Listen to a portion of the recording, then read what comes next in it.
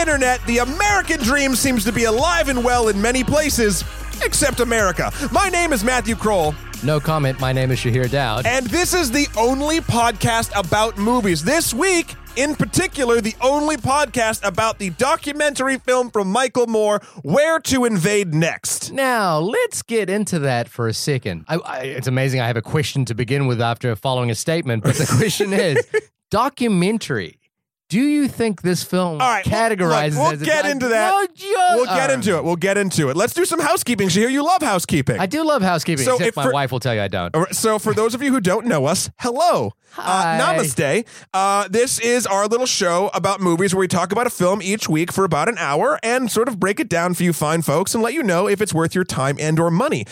We both kind of come from different backgrounds, don't we, Shahir? Oh, yes, we do. What are those backgrounds? Pray tell. I like long walks in the park, holding hands, sunset. No, okay, never mind. Okay, that was a bit. That didn't go very well. I'm just going to let you crash and burn. Oh, God, you suck. I am a filmmaker, originally from New Zealand, now living in New York City. I tend to be... And this is not my own words, but I hate fun, apparently, says someone sitting across the table from me. Oh, I love how you're trained. I tend to be slightly snootier. I guess more of the esoteric version of film going. Whereas I embrace fun and love all things ridiculous and, dare I say, marvelous. And just really enjoy most films that have something awesome to say or show me something truly spectacular.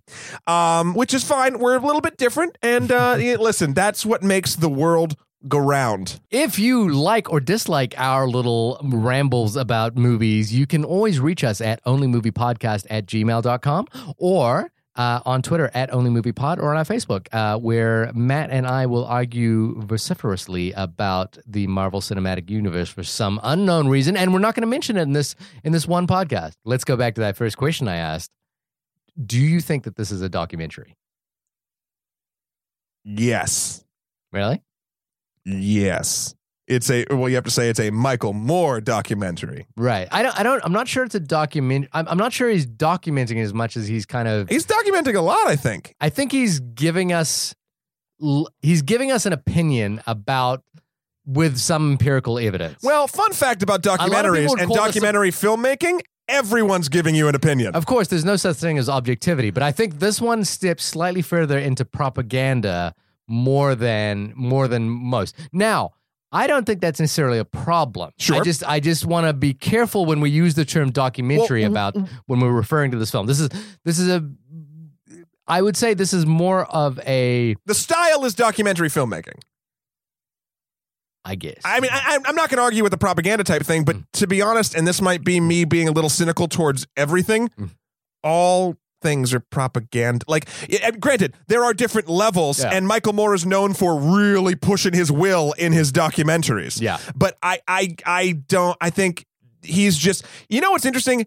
I was going to say what your feelings of Michael Moore are, but mine are just like, I've never minded him, but I also know what I'm getting, so I prep myself accordingly. And he's just never been ashamed of the propaganda-esque type things. He's using propaganda. He's using a tool that's normally associated with evil to try to do something good. Yeah, and that's the thing as well, is that it's weird because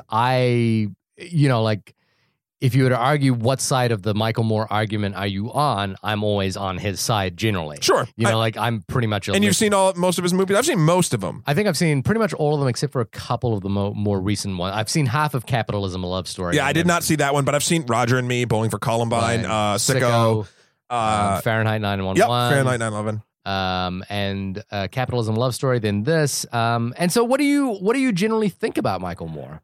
I think he's important to exist. Yeah. I think you can say that about any human being. No, you really can't. I think the fact that he does what he does is overall good. I think he's heavy-handed. Yeah. But I also have to say he strikes if he's making, quote, propaganda, it is aimed straight at my face and working like a charm, because until I take a step back from things like that, I always really enjoy the films. He does enough humor. Granted, in this film in particular, I felt like rhetoric was getting a little bit like, okay, I get your joke. Like something that happens a lot in this movie. There's no spoilers yet, but like he'll set up something really dire and serious, and then musical tones will be like don don don don, and then something hilarious will happen because it's lighthearted. And like I get it. But like I'm sort of like over that. Like it's misdirection by not misdirected. I don't know. It just feels forced at this point. Well, the shtick here is that Michael Moore, I mean, you could argue that Fahrenheit 9/11, 9/11, or whatever you want to call it, was really an attempt to push the world back against the Bush presidency. Sure. He's got a horse in that race. Oh yeah, of course. And horse is a horse, of course. And I think having seen America go through 2 terms of President Bush, and then thankfully 2 terms of President Obama, again, speaking from a left-wing perspective here, I think Moore now has more of a stake in examining particular issues that are at the core of American life. Sure. So sicko, the American healthcare system, capitalism, whether corporatism is the best way to run our lives. Yep. And this one, which I think is interesting, Where to Invade Next, which looks at America's U.S. foreign policy, but not from the point of view of like, where are we actually invading, and whether we should be doing it or not? For example, Iraq, Afghanistan, our American interventionist policy, but instead asking the question: are we fundamentally the question that this film is asking is: are we spending enough time fixing fundamental problems instead of? Or are we spending more time trying to intervene in areas that almost have no bearing on us? And the shtick here is that Moore goes to several countries to invade as a one-man army to steal the best ideas. Instead of going to Iraq and stealing oil, # not a conspiracy, he goes to, for example, Finland to look at their education system. Right. So while I like... This is something that's interesting. The structure that you just described, I really like. It lets him touch on a lot of issues I know he feels that are important to him and to society in general. And it lets us hit a lot of places with a lot of different things. And it does a good thing that I think a lot of documentaries don't do, is it gives a wide range of shit that eventually ties together in a final point, whether you agree or disagree with it. But it's amazing the basket that it weaves to collect all this stuff. Yeah. Like, I was actually very impressed by the end of it. It just tied everything together for me in a nice sort of bow. Tons of ideas that don't always go with each other, but it are basically in the sense of, oh, here's a bunch of other things countries do in various societal, touch points that they do better than America. Yeah, and I mean, obviously the argument has to be pointed out that Moore is, I mean, fundamentally, and he acknowledges this as well, is that he is cherry picking from. Oh yeah, well that's the whole thing. Yeah. But yeah. And I think that's inherent. But I guess the question is that, and again, I'm on his side, but I'm very cautious because the opposition point of view would basically trying to apply certain ideas from other countries into an American situation is probably the wrong approach, or it could not work for fundamental differences in these two countries. True, but at the same time, the film does mention this once or twice. All of these or most of these ideals that he does are actually American ideals that we seem to have forgotten along the way. And I'm not saying that you could take all of the stuff that we're going to talk about and that Michael Moore talks about and just implement it in America and have it work, because you fucking can't. It's an entirely different system for everything. But the fact that the ideas came from us, a lot of them. Yeah, whether they fundamentally, in the exact way that he says they came from America is another question. So I love being here. I love being in America. But there are some fundamental things that I go, America seems to have some things just completely backwards. A lot of things backwards. And there's this problem that American patriotism has embedded itself into, which is that speaking out or questioning seems to imply that you don't love America. And I think we need to immediately step away from that idea and latch onto the idea that the Supreme Court has a more perfect union. So every time we develop or question or change or fundamentally alter something, we're trying to create a more perfect union. I just think it's so hilarious when people, like, if you detract something, you say, like, America's not good at this or America's not good at that. People are like, oh, you hate America. It's like, no, if I hated America, I wouldn't be talking about it. Like, I wouldn't be dealing with, like, it's that fucking zealousy that, like, oh, well, you can't fucking have a disagreement about it or you hate it. It's like, who the fuck are, like, how is that even a thought point? But there's this weird, God, patriotism and all that is hard for me to talk about. I've never served in the armed forces. I have not served in government or I've been a servant of the nation. I love America and the things it provides us, but I also see the faults that it has. So it's just weird because I never feel, as a straight white dude in America, I don't feel like how do I put it? The world's not against you. The world's not against me. So, like, how do I put it? I don't know how to say this. I feel like, and this isn't a oh, poor me. It's just, this is sort of what it is. It's like, because it's totally not poor me. Trust me. It's just like, I don't feel like I have the validity to say much because I haven't done anything. Well, it's weird that you cultural, like, country-wise. It's weird that you said that, you haven't served in the military and you haven't served in government, and therefore, like, patriotism is a hard thing to say. Well, it's hard for me to fault people. Like, if someone's overseas fighting for us and they say something zealot even about, like, well, that's not American or you're questioning America, even though I disagree with them and I think that's wrong, I do think their opinion, even though I think it's wrong, in a weird way has more validity than mine.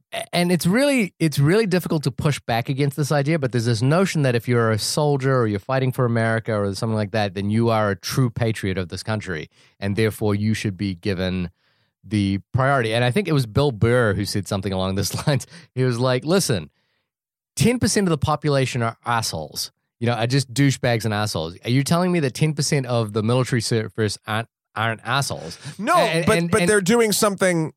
Even if 10% are, you're contributing to society as well. And here's the thing: is that I think being a patriot doesn't necessarily mean that you're always on side of America. It means that you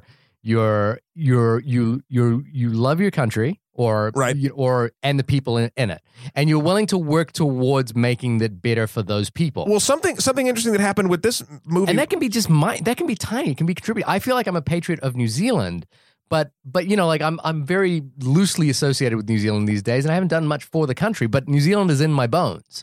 You know what I mean? So I think it's a really tricky thing to push back against this idea of patriotism. Yeah. And I think, but I hope that in the conversation we're about to have in terms of the issues that we think are present in America, that they don't come across as unpatriotic, and they're reasonable questions. And I think even for if you're not a fan of Michael Moore and his modus operandi of quote unquote documentary filmmaking, you can still see the validity of someone questioning, raising these questions without having to push back against it with a blanket remark of non-patriotism.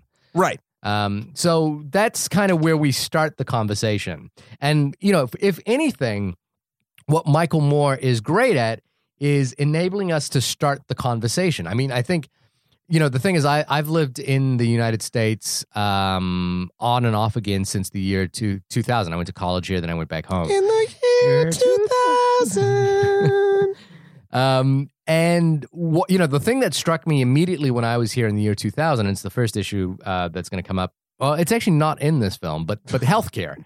Sure. Healthcare. He did a whole movie on it. So he did a whole movie on it, so it's not fun. It is brought up in this film, but not explicitly. There's specific moments. So healthcare is something that I just think, having come from a country that has some form of universal healthcare that is not perfect by any means, but has at least the safety net of healthcare for all. Coming to a country which has an entirely privatized system apart from Medicaid and Medicare, it just seems entirely back. And the problems that I've run into with the American healthcare system are just problems that I don't think exist in the other world. And look, I truly believe the American healthcare system is cruel and unusual. Yeah, it's fucked up. It is cruel and unusual to most people. And if you're incapable of navigating bureaucracy, not having healthcare in America is like a prison sentence.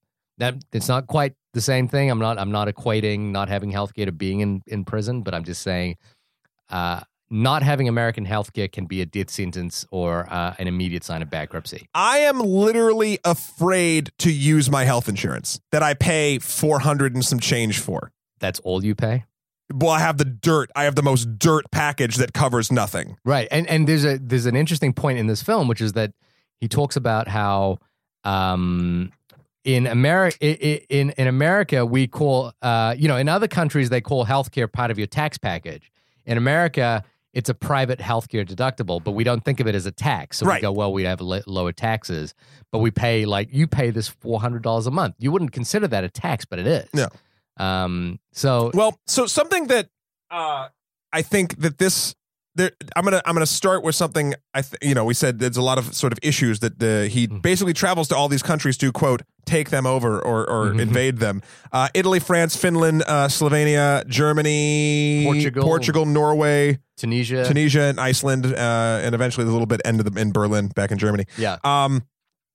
But the things he's doing is great because he's cherry picking all these great ideas from places. But the thing I didn't like before we get into more of the actual issues he talks about is the bullshit thing he did with the flag at the end of every one. Like he's taking the flag and he puts it down. He's like, I've claimed this. I was like, you doing this? I know you're trying to be tongue in cheeky. It doesn't help. It makes me feel weird about the whole thing. It doesn't help, but he's kind of he's playing into that shtick that he's been dealing with throughout this whole, that he will deal with throughout this whole film, which is about the fact that America has an interventionist policy for most parts of the world. And America also, Team America, World Police, has this notion of being the world cop. So him go, look, I get it. I know why it bothers you. And it is kind of after the second or third time, it's silly. But I get the point sure. that he's trying to make. And seeing it from that angle, I hate a little less, but it's just ugh.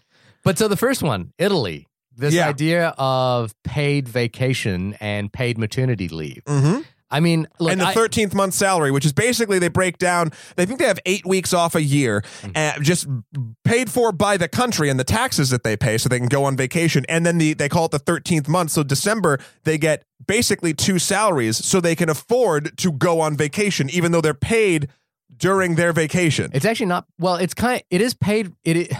So New Zealand has a similar mandatory paid leave law, which is 5 weeks paid leave, but it's not.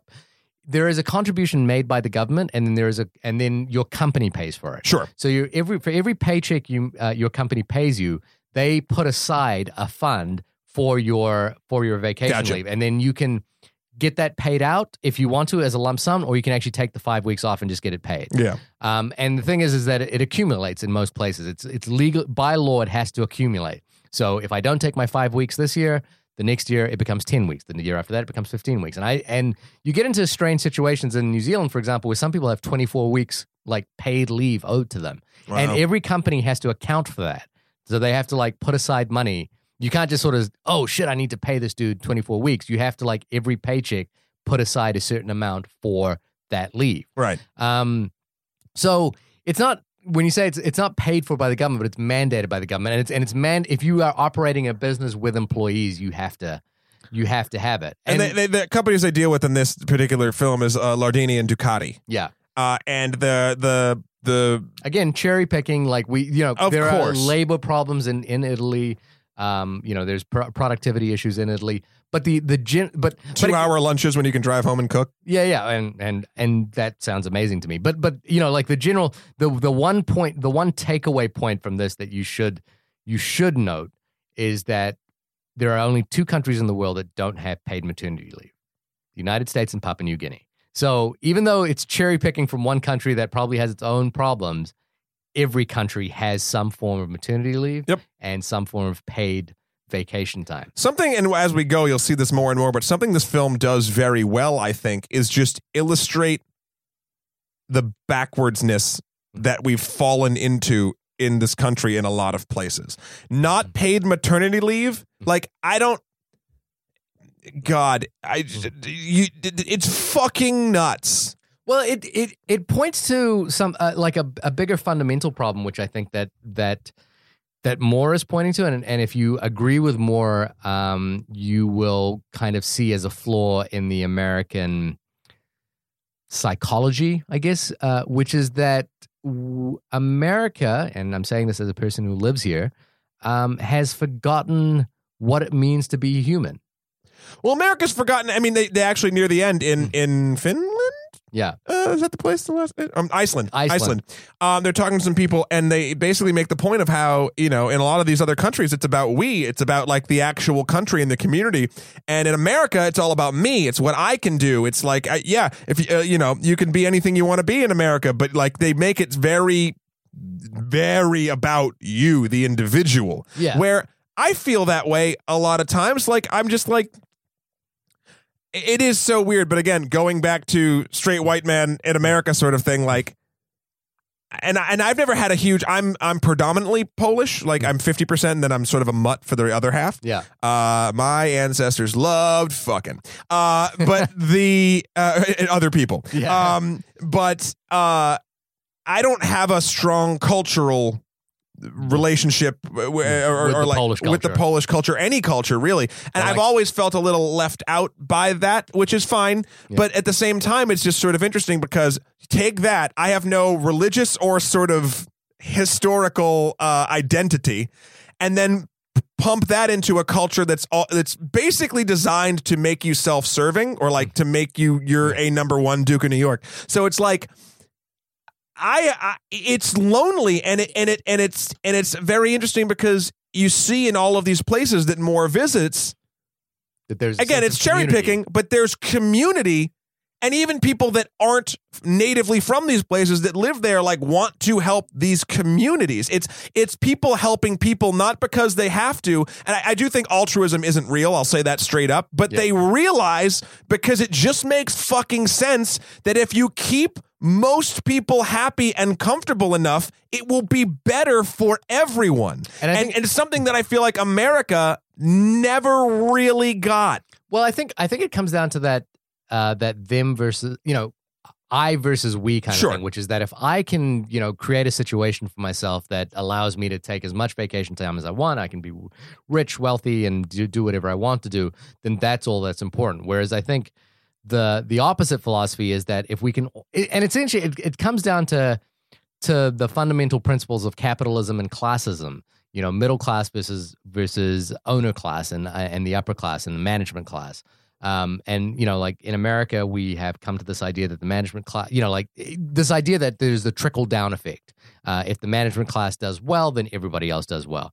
Whereas the opposite idea is that if we can somehow not create an owner class that is so divided from the middle class. You see that in France as well, where they Germany with 50% of the workers are on corporate boards. 50% of the workers are on corporate boards, but also in the cases of schools in France where it was in Finland. Sorry, yeah. Where they're.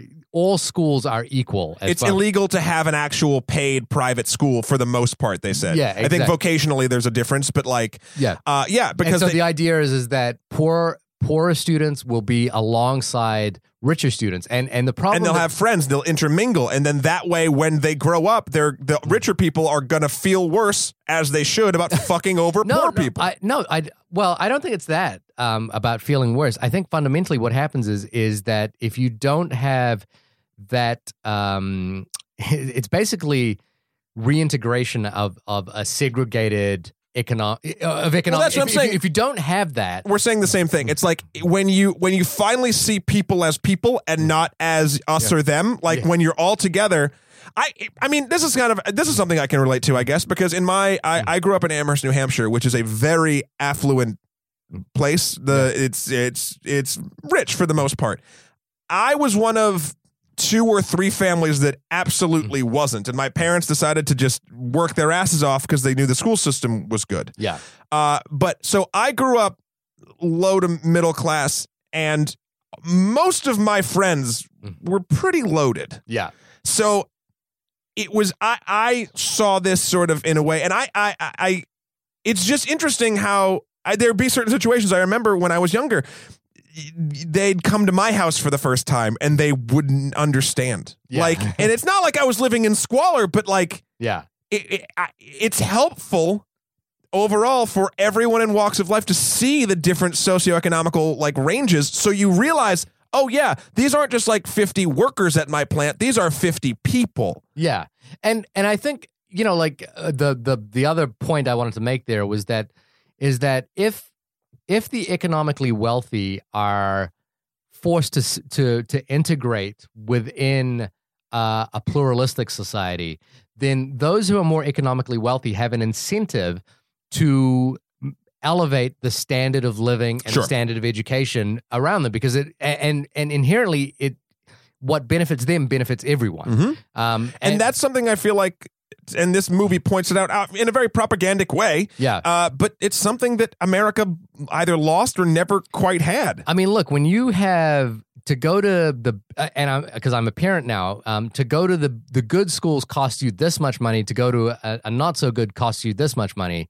When you're forced to make it an economic decision, which it often is, it's the same with your health care, for example. To have, comfortable health care costs you this much money. To have dirt health care where you're afraid of, tripping over the carpet, that is an economic reality that I think America has just divided itself upon. If you're interested in this topic, the famous book that came out in 2013, it's an economics text, Capital in the 21st Century by Thomas Piketty, really goes into this with a lot of empirical evidence. So I think if you're watching Where to Invade next as your starting point, try the next point, if you want some empirical data and actual hard economic data about this, is Thomas Piketty's book, Capital in the 21st Century. And the basic idea there is that if the return on capital, so people who are investing money, is much higher than the overall economic growth of a community, then there will be inherent wealth inequality. So the idea is that if you can invest money, but the society around you doesn't grow, then you will create this division between those who create money and will keep it and won't distribute it down to, and the wealth inequality will rise. Right. And I think we saw this. I think there's an idea that's taken hold in American politics that you see mainly on the Republican side, which is this idea of small government. This idea that businesses can make economic decisions better than the government can. We don't want our government in our healthcare. We don't want our government telling our doctors what to do. But fundamentally, that require I think even Alan Greenspan, the former U.S. Treasury Secretary, pointed out, he was questioned on this, and he realized that there was an inherent flaw to this idea that the markets will correct everything. And he said what he didn't realize is that this trickle down effect is just bullshit. If people make money, they don't distribute it in a way that is meaningful amongst their community. They keep it intergenerationally. And so it stays within that community. And what happens is that family or community or whatever stays wealthy while people around them continue to get poorer. And it's also interesting because the whole thing is like, yeah, you take care of your own family and da-da-da-da, like, yeah, whatever. But like they think, I feel like on a primal, stupid lizard brain level, it's like they think they're taking care of their own. And in the short term, and by that I mean a generation or two, yes, you're 100% right, you are. Yeah. But if you think long term, if you think 6, 7 generations, 8 generations down the line, all it's going to do is fuck you midway, and your legacy, your breed, your whatever, your family name isn't going to, like, it's not going to last like that. Whereas if you have a more societal sort of outlook on things and you realize that, if you invest in people, you will last much longer. And to the point, because a lot of these countries that he visits, like all these good things didn't just spring up overnight. The government wasn't like, oh yeah, everyone gets this. Yeah. There were governments toppled. There were protests. There were people burning themselves alive, like to make points places. And you know what I find? This is something interesting. Sorry, I'm kind of going on a tangent, but something I wonder, and I'm asking this as a question to our listeners. You can write us in at onlymoviepodcast@gmail.com, or Shahir, you can answer this right now. Do you think, because I've always been, let's talk about protesting for a second. Right.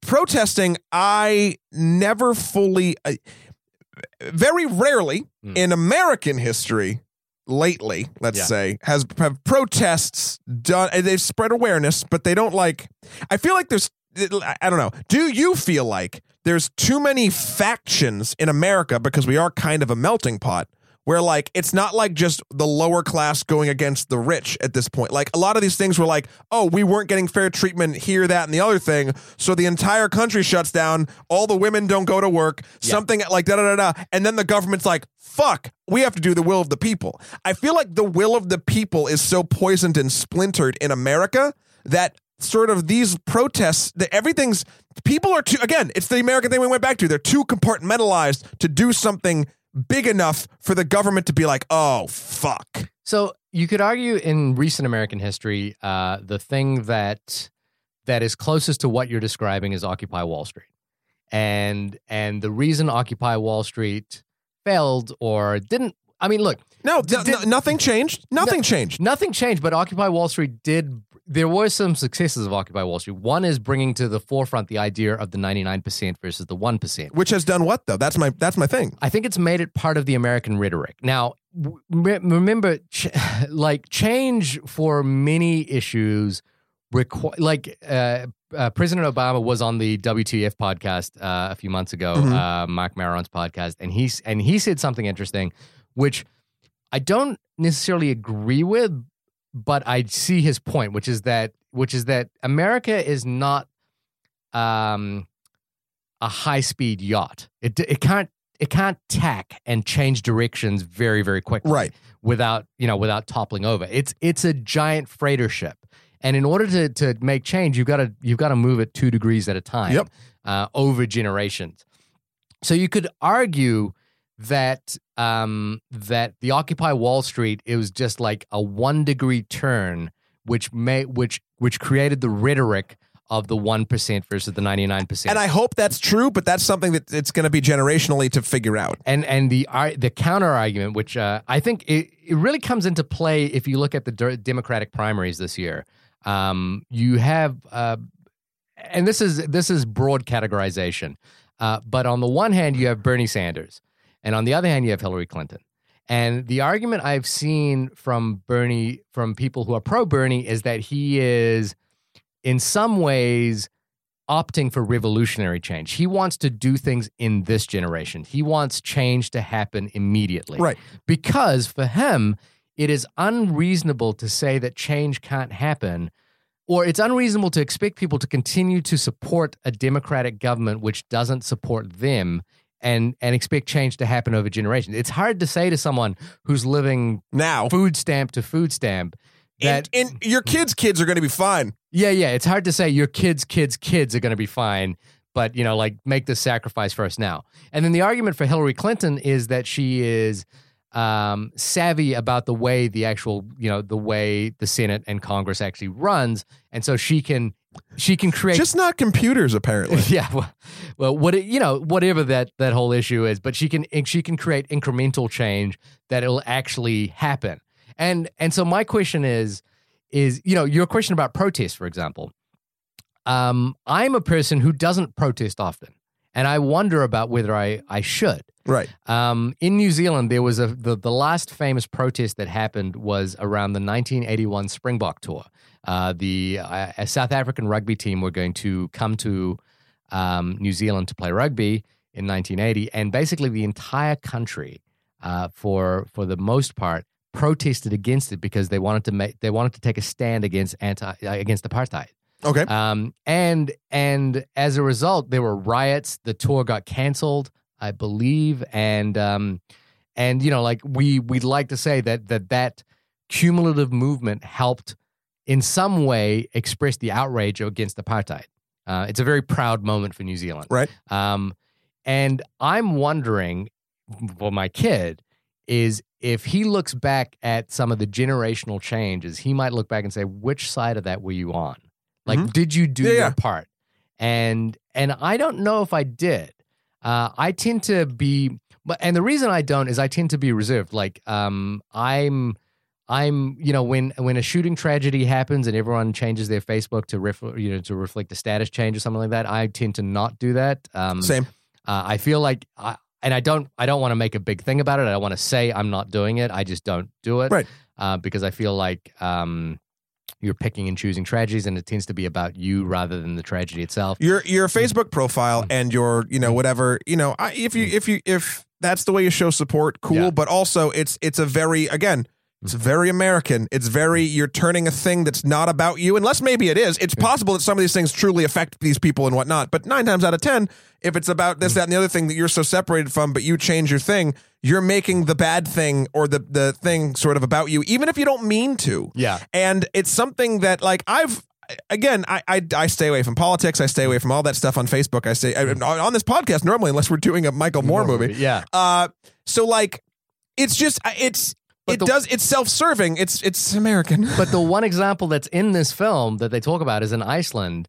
Is in Iceland the women protest? Yep. Yeah. So the historic protest where 90% of women stopped working in a bid to create equal rights within the constitution for Iceland, and it led to the election of the first female Icelandic prime minister. I think protest is important. Protest works because it's anti-establishment, and if this, like, we have to accept there's it's even I agree. I think protest works 100%. I think protest works. I wonder, my original question was, is America currently too splintered and too selfish to actually organize enough or under enough of one banner to actually, other than incrementally get lexicon on the public conscious, etc., make change? Do you get what I'm saying? Yeah, Because these other places, 90% of women stopped going to work. That's fucking huge. Could you imagine? I couldn't even picture 90% of any group in America doing the same thing at the same time. Well, I think, like, the one thing is that there's been a real push to stop that. And I think it happens in a couple of ways. One is, for example, unionizing in America is really frowned upon. You even have companies like Walmart, Target, those sorts of places, like, who actively fight against unionizing, and that's the, like, unionizing is the first major form of, it's not protest but organizing. Sure, that's what unionizing. You're fighting a large body by becoming a large body. That's, exactly. Yeah. You're coming together, and I think there has been a real pushback against unionizing. Which I think has led to this idea of not getting involved in public politics and, protest. The second thing is, I think, like, there's even a point in here where they talk about how the American education system has removed civics from its which is nuts, and it's become entirely around standardized testing, and I think this active aggressive push against intellectualism, around real intellectualism, is probably one of the reasons why we don't see American protesting too much these days. It's where people, we're not savvy. We're not organized. We don't get angry. We're still placated enough by the Kardashians to, like, as long as we're okay. Yeah. And it's so funny because intellectualism, even throughout media, is sort of shat upon in a weird way. Like, I forget if I've talked about this in the podcast, but Friends, have I talked about this example? The sitcom show? Friends? Yeah. If you look at that character and the tropes that the characters play on that show, yeah, there's only one person who is consistently shit upon. Chandler. Nope. Oh. Ross. Oh, and here's why. Okay.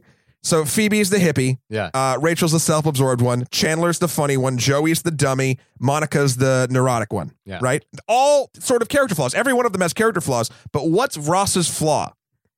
Now hold on. Yeah. He is the smart one. He's the one that makes a brainy joke or a joke about paleontology or a science that he does. And every time there is a joke followed by a laugh track that shits on him. And I'm not saying he's not annoying and doesn't have other faults, but he is only mocked because he's smart. Right. There's a cultural touch point to that. Yeah. And I mean, you can even see it because in a dumb show like The Big Bang Theory. Sure. Yeah. But also, look at what America's number one export is. Television? Image. Image? I would say America's number one export is image, the image of America, pop culture, the music and entertainment industry that we do. Yeah. And what is that? We're literally just selling an image of a thing that doesn't quite exist in the same way that we're pitching it. Simulacrum versus simulation. Sure. Yeah. So like, that's what people know. We're America's the greatest propaganda machine ever because it's still going. Yeah. And you know, like you and I are sitting in a very comfortable apartment in Brooklyn talking about these issues, but there is a poverty and of a scale that you and I just don't fundamentally understand. Exactly. And it's things like that. This is why I know we're kind of going off on broader topics than this film, but that's what this film's meant to do. We will go down a couple more of the list, but like this thing just shines light on problems that we have as a country based on smaller, probably a little less complicated countries, you know, how they fixed them. The France thing about school, the lunches in France, like schools in France, nuts. Because you look at the slop that kids are served here, and they're not learning about nutrition. They're not eating healthy. It's, you know, whatever. Even Michael Moore gives a kid a Coke. They're trying to convince people to drink a Coca-Cola, and they're like, eh. But like, and again, it's cherry picking. But it's like cherry picking, and there is a clear manipulation on his part of the way that scene is set up. Of course, that kid knows what Coke is. Of course they know what hamburgers is. McDonald's exists in France. You know, like it's no, and I understand that, but he's doing it. I think it's again using a tool of evil for good in this point. Like, yeah, he's using a blunt object. Because if everyone that's telling us awful things, like the corporations that are fucking people or the healthcare system or whatever, just you know the whatever nebulous enemy is controlling whatever is fucking us up, right? When there's a bunch of them. Yeah.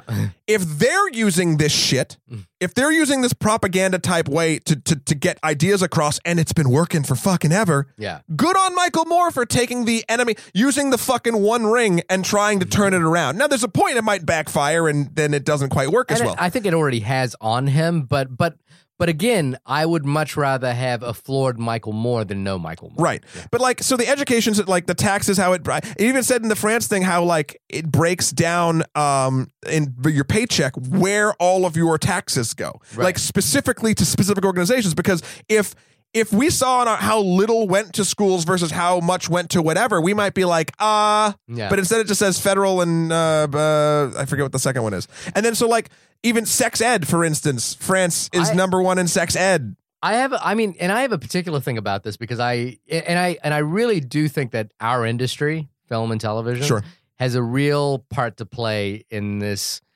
notion that sex is bad and violence is okay. Yeah. Like, if you go on the subway right now, it's July 2016, you will see billboards up for Jason Bourne pointing a gun at you. You will not see posters of two people having sex or, you know, like intimating that they're having sex. You know, we will not see movies that explore that issue as clearly. And on the other side of that is that we are currently in a climate of heated debate around gun violence. Yeah. You know, but then if you go down the subway, you're going to see... There's Jason Bourne pointing a gun at you. Yeah, pointing a gun at you. You know, you're going to see The Rock in Central Intelligence firing two guns in each hand kind of thing. And these are like standard tropes of our entertainment. And then we have this culture of gun violence that is becoming all the more pervasive now. And maybe it's just that we're seeing, you know, people have cameras now, so we're seeing...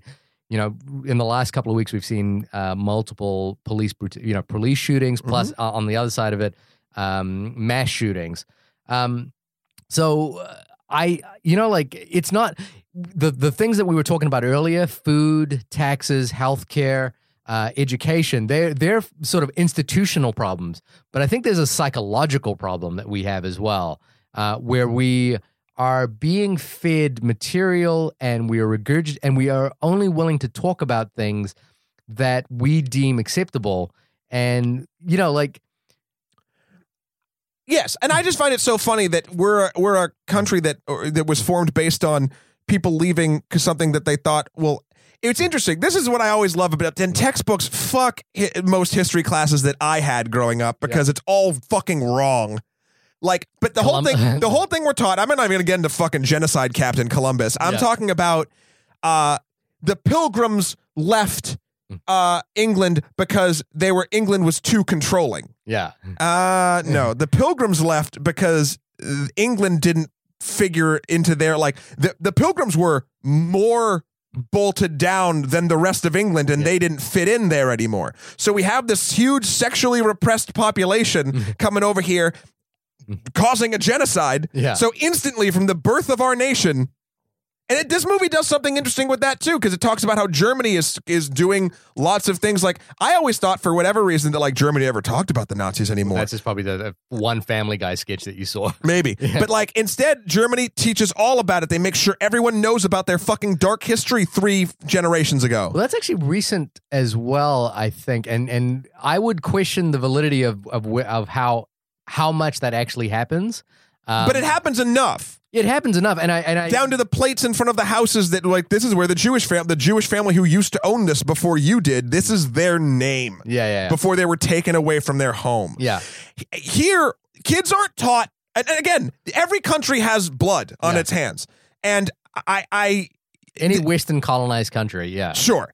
But like, you're taught that like Columbus came over here and then they Pilgrims and whatever had Thanksgiving and, you know, whatever. But you're not it doesn't talk about. You don't know about the Trail of Tears. No. You know? No. Until you get to college. Yeah. And I think it's important, even from a young age, and apparently in other countries they do this, the bad shit they talk about, because again, it's that, I hate the idiom, but it's like, if you don't teach history correctly, you're doomed to repeat it. Yeah. So it's like, that's another thing. We have this mentality, and this movie does shine a light, even if it's a fucking blinding one, a little too strong and towards a direction. We have this mentality here that like, we're the fucking best, woo, we can do no wrong. Yeah. When all we've done 90% of the time is wrong. Again, to err is human or whatever. And remember, you've got there is the primary Republican candidate this year, whose name I will not mention, for he shall not be named. Sauron? Pretty much. You know, is running on this platform of Make America Great Again. And you know, and there was a woman who wore a cap that said America was never great, and she was like, I think she was almost fired from her job or something like that recently. And you know, it's that thing which is like, okay, let's break down Make America Great Again. When exactly are we talking about? Are we talking about the 1960s? Because if you're talking about America being great again, you are not an African American. Right. You know, this movie. If you're talking about the 1920s, you're not an African American. You're not a Hispanic. You're not a woman. Yeah, you're not a woman. You know, like, so which part of America being great again are we talking about? And this movie goes into a great thing in Norway and Portugal a little bit about drugs and the prison system and how I never put 2 and 2 together. And like, again, this is why I think movies like this is important, because I knew both of these things that I'm going to reference existed, but I never put together the cultural reference, and maybe it's a little too pointed. The civil rights movement, and the war on drugs. If you're interested in that topic, the documentary "The House I Live In," or "The House We Live In" on Netflix, is it basically goes into the exact topic. Yeah, like, so the second that the civil rights movement happened, and then you know, African Americans started getting, you know, shit done for them, and that's good. Various powers stepped in and started this war on drugs, which targeted them. Yeah. Like, and it's just another form of like whatever. And so Portugal, for instance, doesn't arrest people for using drugs, which I've always, even when I was in DARE, you weren't here. Right. The DARE program, which was a huge fucking failure, by the way. There was the DARE program existed in New Zealand. Did it? Yeah. Listen, we had cops come and do the DARE program at my school, and the cops were very nice, and I appreciate their time. Yeah. But the DARE program itself was such a fucking crock of shit. Yeah. Like, the whole thing, and I've always thought this since I was an adolescent, it's like, you're just fucking you and the direct people up around you based on the amount of drug uses if you're doing it to the point where it damages you. Right. It's not something that people should be, like, people shouldn't be locked up for fucking possessing a mediocre amount of a thing, even if that thing's fucking black tar heroin. Like, well, they talked about, like heroin basically being a way to criminalize the Asian population, because it was brought in, opiates were brought in by the Asian, by Asian workers who were brought here to work. There's even recently, like a few years ago, maybe a couple of years ago, John Ehrlichman, who was Nixon's chief advisor, said this. Literally, so we've talked about like the connection between the war on drugs and the criminalization of minorities in America. This is what he actually said. You understand what I'm saying? We knew we couldn't make it illegal to either be against the war or black. But by getting the public to associate the hippies and marijuana and blacks with heroin, then criminalizing both heavily, we could disrupt these communities. This is Nixon's top advisor talking about what the war on drugs is really about.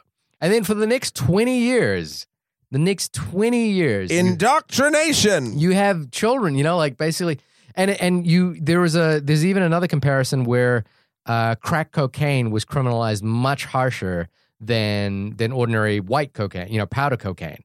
And there was a direct connection there, which is that crack cocaine was predominantly cheaper and affordable in minority communities, and cocaine was snorted by white partygoers or people who wanted, and they would not get as harsh a penalty. Yep. But the distinction between crack cocaine and powder cocaine is literally one process. Yeah. So it's impossible at this point to suggest that racism doesn't exist. Well, of course, yeah. And is institutionalized in America. The thing is, too, and again, I guess straight white man card. Yeah. I feel like just societally, this shit was ingrained in me in a way, and I everyone. There's that funny. I forget who says it, but like everyone's a little bit racist, right? Oh yeah, everyone's a little bit. And I personally, being a brown person, I kind of think racism has a value. Sure, but what I'm saying is like, I'll think something, and it doesn't happen often, but enough where and then I'll be like, no, to me, I say this in my head, I'm like, no, dummy, like that's a racist, like, I'm glad that I have enough self-awareness to see the amount of indoctrination that I went through, and I'm trying to actively sort of fight against it. Yeah. And I think, again, I don't want to keep praising Michael Moore and his films because again, I keep using it. He's using the evil weapon of the enemy. He took Skeletor's Havoc staff, and now he's just fucking trying to use it for Eternia. But wouldn't it be amazing if because I feel like that indoctrination happened over generations to get all of us at this point, and I'm guilty of it as well, without a doubt. Wouldn't it be amazing for, this is the John Lennon song, like Imagine. Wouldn't it be amazing if it wasn't actually part of our DNA anymore? Like if it wasn't. Yeah. And hopefully, and this is the other thing too, someone brings up in this movie, we invented the greatest, I think it was in Portugal. America invented the greatest weapon, and that's the fucking internet. Yeah. And you're seeing this slowly happen, but there's two bad parts. That's the thing. When people come together, it's interesting because you realize that you're a global community, but the bad part is you can also sort of segregate your own groups on the internet yourself and sort of get in that sort of like echo chamber, and that's a bad thing. But like, and then the other bad thing is that corporatization of the internet has already happened. Sure. It's so it can happen. It's just we're not doing it. I don't know. I feel I personally, and this is a target at myself. I feel I am too placated by how easy my life can be if I don't think about things. Right. You know what I mean? And I think the thing that we have to consider is that in a generation or 2 generations or 3 generations, somebody will ask, where was your grandfather when this happened? Hopefully. Yeah. That's the thing. Hopefully they do ask that. But if the country is going the route that it's going and say it still survives, people aren't going to be worried about what their grandparents thought. People aren't going to be worried about what their parents think. People are going to be too worried about whatever fucking social media thing is current, and it's going to be just about them, the individual. That's the scary part. Yeah, and I think the only way change fundamentally happens is like the Iceland, like I didn't know about the Iceland woman's protest. Yeah. I'd never heard of that before. I had neither. Or the comedian. The comedian in Iceland who started a political party called the Best Party as a joke, and people were so fed up with the actual government that they voted him in. But remember, you got to remember recently as well, the Iceland prime minister stepped down after the revelation of the Panama Papers linked him to a particular account. So it's, again, while Michael Moore is picking at little things that happen, there is corruption, there are problems, there are nuances that Michael Moore doesn't. Because he's trying to. And I will say most every documentary does the same thing. Just Michael Moore is like heavy-handed. Yeah, and he's trying to. he's trying to paint a big picture. And that big picture is that we should start thinking about a lot of these small things that America sort of has basically backslid away from if we ever had it to begin with. And like the prison system. I don't want to. We're running out of time, but like they talk about prison systems in different cultures and how it should be about rehabilitation, not revenge, and not revenge. Exactly, yeah. and business, the business of prisons. I've been watching again, and I know it's a comedy / drama, but Orange is the New Black. And this season, there's a heavy thing about the corporatization of the prison system and how it's just about fucking money. They go to Con or whatever the hell in the thing. It's a convention for prison systems. Yeah, nuts. It's crazy, and it makes me sad, and I feel like I'm not doing enough to address it. But a lot of times I feel helpless. I'm not a person who would go. Hunker down at Occupy Wall Street for 3 weeks, but that's what needs to happen. It's not just like the fringe elements. It's not just like the students that need to go down to Occupy Wall Street and hunker down. Occupy Wall Street succeeds when everybody buys in. Right. And that was my initial thing from the beginning. It's like, I don't know if the country that's the problem is everything's too splintered. Yeah. Group wise. Splintered. I don't think we believe in it enough. We believe the problems are too big, and I think interestingly, it comes down to this thing in this election, which is and just on the Democratic primary, Hillary versus Bernie, and again, it's not, even though that's kind of over. It's kind of over now, but I think the fundamental question is, do you want change incrementally or do you want change now? And I think one candidate sort of was on the change now thing, but the question that was being raised there was, could that candidate actually implement the change that they were talking about? And the other one was talking about incremental change, which I think is less, change. We might not see change now. We're just going to see more of the status quo. Yeah. I don't know. At the end of this film, I felt, and I think this was the point, sort of like kind of bad to be an American. And never have I ever been like, never have I ever been like, ever thought about like moving or not doing, like, whatever. But like, this was just like, there's so much wrong. And the wrap up of this film, it harkens back to The Wizard of Oz, which is a cheap shot sort of thing. But I mean, I don't think that, again, I don't think this is as effective, or like, for example, I think Bowling for Columbine is a more effective piece of propaganda. I think this is a fairly... This was pretty effective for me. I'm not going to lie. Okay.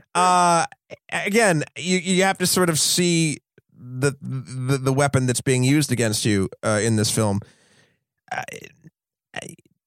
It taught me a lot, even though it was from one side of a thing. But you know what I liked about this movie? This is what it is. Yeah. I liked it. Yes, of course, it's all one-sided. Yeah. But even if it's one-sided, you see there's a problem. Yeah, I think, again, I think it comes down to that, just the statistic about paternity leave. 2 countries in the world that don't have it. And it's not a case of like, oh, everybody else is doing it, we should have it. We know that paid paternity leave helps people. Helps people and society in general. So, Shahir, this film, would you recommend it to a person?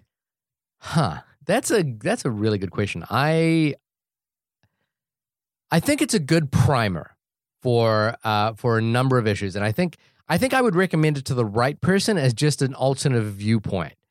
Is it effective? I think for people who know this stuff already, it's probably just going to seem like we knew. Which to me, I didn't know a lot of it. Right. But like there are people I know who, I guess, haven't been made aware of this sort of issue, and I think for them it would be great.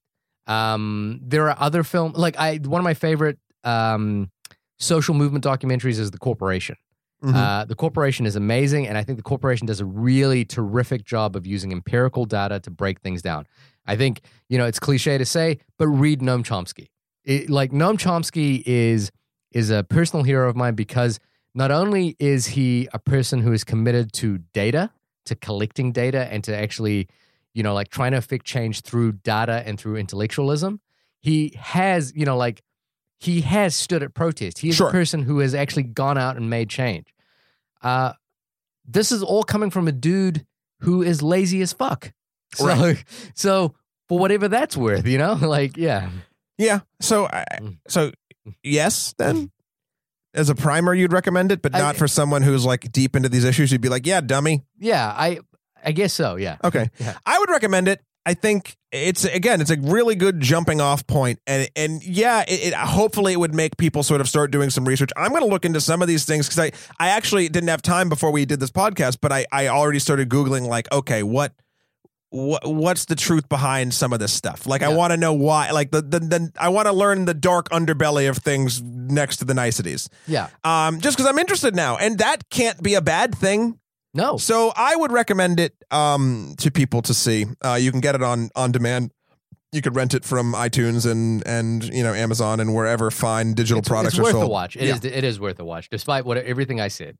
Anyway, this has been the only podcast about where to invade next. Shahir, when you're not invading the human psyche, where can people find you? You can find me at www.shahirdaud.com. That's SHAHIRDAUD. You can hit us up at onlymoviepodcast@gmail.com or on Twitter at onlymoviepod.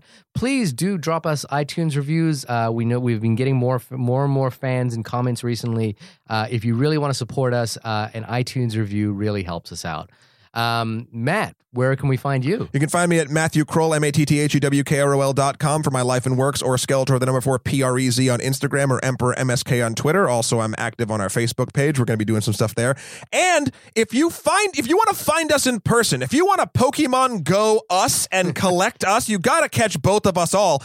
You can actually come and see a live version of this podcast at PAX West this September 2nd at 6 p.m. at the Sphinx Theater. We're going to be doing something called Getting Good, GUD, at video game movies. And we're going to do a big discussion with me, Shahir, Red Charzan, and James Portnow, friends of the show, that are basically going to talk about video game movies, how they can be made better, if they've actually made a good one yet, yada, yada, yada. We're going to do a whole bunch of fun stuff we're still figuring out. So come see us there if you're in the Seattle area. It's going to be exciting. I gotta play a lot of video games, and I got to do some research. Oh, no. I'm going to provide the esoteric, the horror. Hopefully intellectualized version, although I'm just a big dummy, so what do I know? No, it'll be good. Hopefully in our generation, and for your son in particular, Shahir, we can figure at least 10% of this shit out before it actually starts to affect him in a negative way. What are we going to do? Guys, we'll see you next week. Thanks for listening.